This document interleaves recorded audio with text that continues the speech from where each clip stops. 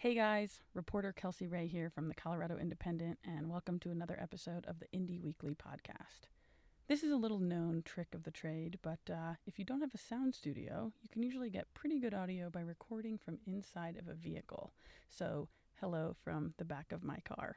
I tell you this because today we're going to talk about transportation. Colorado's rapidly growing population has led to big increases in traffic, which has put major stress on our roads and bridges. This aging infrastructure needs maintenance, but construction costs are going up, and a major source of funding, the gas tax, is becoming increasingly inadequate as inflation rises and cars become more fuel efficient. Right now, Colorado has a transportation to-do list that rings in at about $9 billion. The state legislature this year proposed a bill that would have asked voters to approve a sales tax increase that would have brought in about $3.5 billion towards that shortfall. But a tax-fearing state Senate killed the bill, despite support from the Senate president.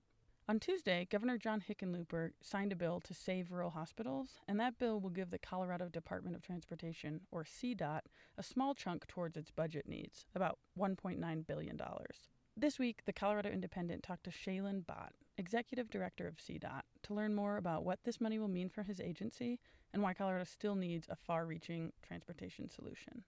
Bhatt has led CDOT since February 2015 and previously served under President Obama in the Federal Highway Administration. This interview was conducted by reporter Marianne Goodland, but her audio didn't work, so I'm just going to repeat her questions and walk you through it. First, let's let Bhatt explain how we got here. Lots of people ask me, why is traffic so bad in Colorado? Why are the roads in such poor condition? And they're two separate but related answers. So the reason traffic is so bad is because we have a highway system that was designed in the 50s, built in the 1960s for a population of the 1980s that the planners at the time thought would be about 3 million people. We're at 5.8 million people today. We're going to 8 million people in the next 20 years.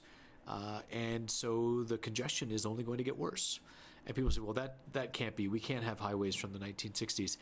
There's a 17-mile stretch of I-25 between Denver and Colorado Springs that is 2 lanes.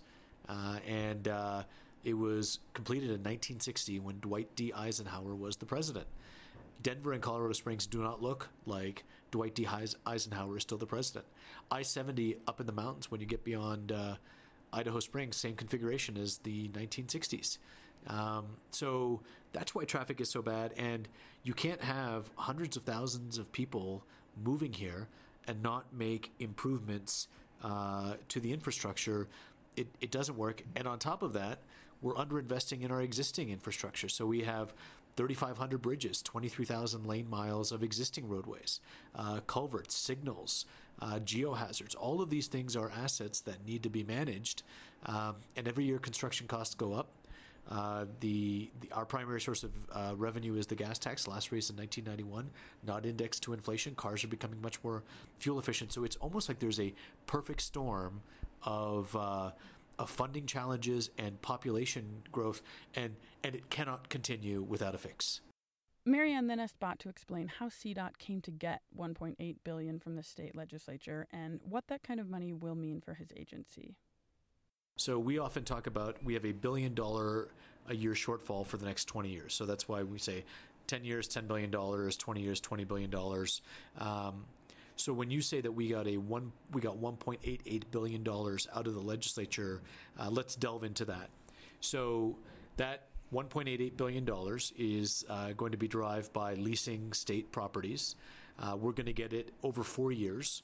So it's not $1.8 billion next year. It's actually about $450 million that would show up every year for the next 4 years.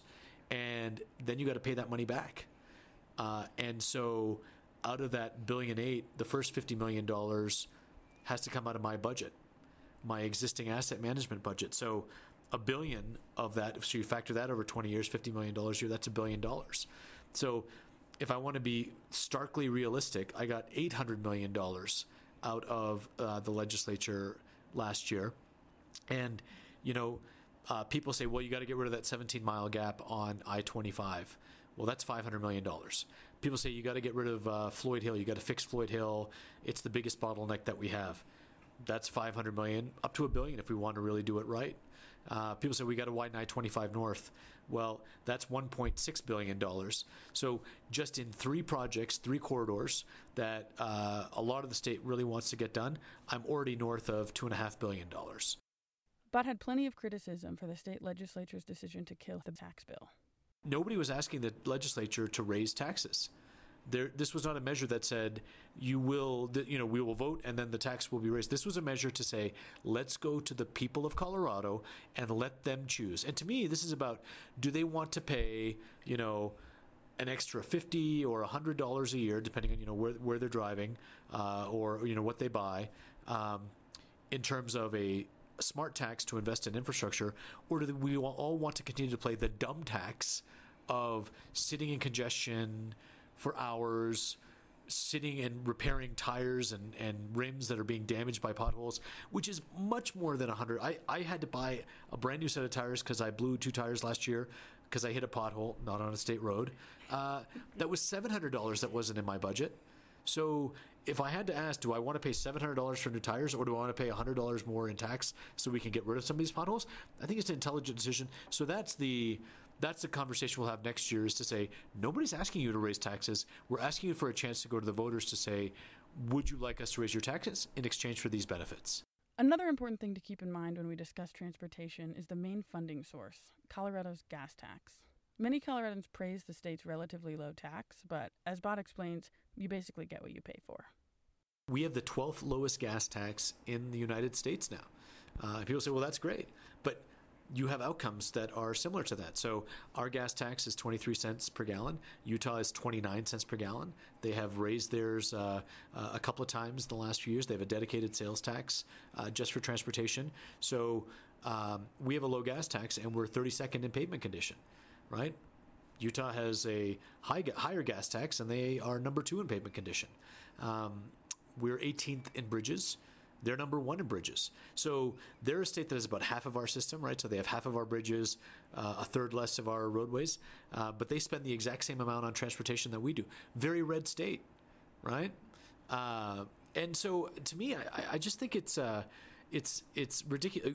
We're not going to solve this by moving zeros around in the legislature. We're not going to solve this by cannibalizing the state patrol budget or education budget or any myriad of things. You don't solve a funding problem with financing, as people say, well, let's wait for public-private partnerships and the president's deal where he's going to bring in all kinds of private financing. We need to pay for the roads and bridges that we currently have in Colorado. We need to pay for the roads and bridges that we currently want to add, and the only way you do that is by paying for it. And the way you pay for that is for a referred measure to go to the people and say, let's raise our taxes, and here are the projects that get built because of it. And the other problem is that the gas tax just doesn't mean what it used to. In 1992, I was driving a Jeep Wrangler that got about 10 miles to the gallon downhill. My car today gets 40 miles to the gallon. There are cars out there, Teslas, Volts, Bolts, Priuses. Some of them don't use any gas at all. And we are headed more and more into a future where we're not just going to be pulling oil out of the ground, shipping at great distances, refining it at great environmental risk, and then exploding it in an engine to propel a 3,000-pound vehicle. That is not the model of the future. So in 10 to 15 years, we'll be all using a mileage-based user fee or a VMT. So we do need to start the transition process, and we've begun that process. But to me, the right solution is the reason people didn't want to talk about the gas tax is because it's politically unpopular. They're like, well, sales tax is unpopular, but gas tax is even more unpopular. Well, to me, this is not a popularity contest, even though it is, because you're going to go to the ballot. But I think people run scared of voters here.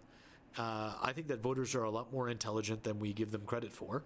And I think that if you say, here's an efficient way to raise revenue for transportation, and here's the 10-year plan whereby we're going to index it so that it goes up, so we won't be the 12th lowest in the country anymore. Here are the projects we'll build with it. But we also know that in 10 to 15 years, it won't be nearly as efficient, so we're going to have to start phasing out of it towards a mileage-based user fee. I think that people will be like, you know what, that makes sense. We can support that. Marianne's next question for Bhatt: what happens now? In the next 2 years, with nothing but existing resources, where is Colorado going to be? We have seen a steady influx of people. It seems like half the world is moving to Colorado. And this started, 20 years ago. has continued, has accelerated in some ways. And to me, the analogy is housing prices, right? People are so taken aback by why is traffic so bad? Look at housing prices, right? That to me is a direct reflection of the fact that so many people have moved here and housing stock has not kept up, so the price of housing has gone up. So to me, that's the analogy that when people say why is traffic so bad, well, the price is fixed and that's what we've done. So for the next 2 years, just like over the last 20 years, you've seen a steady deterioration of traffic. You're going to continue to see a deterioration of traffic. There's no magic bullet short of more money that's going to allow us to go out and fix these problems. More people are going to continue to move here. We're still on a delayed schedule in terms of paving all the roads that we need to pave and fixing all the potholes we need to fix.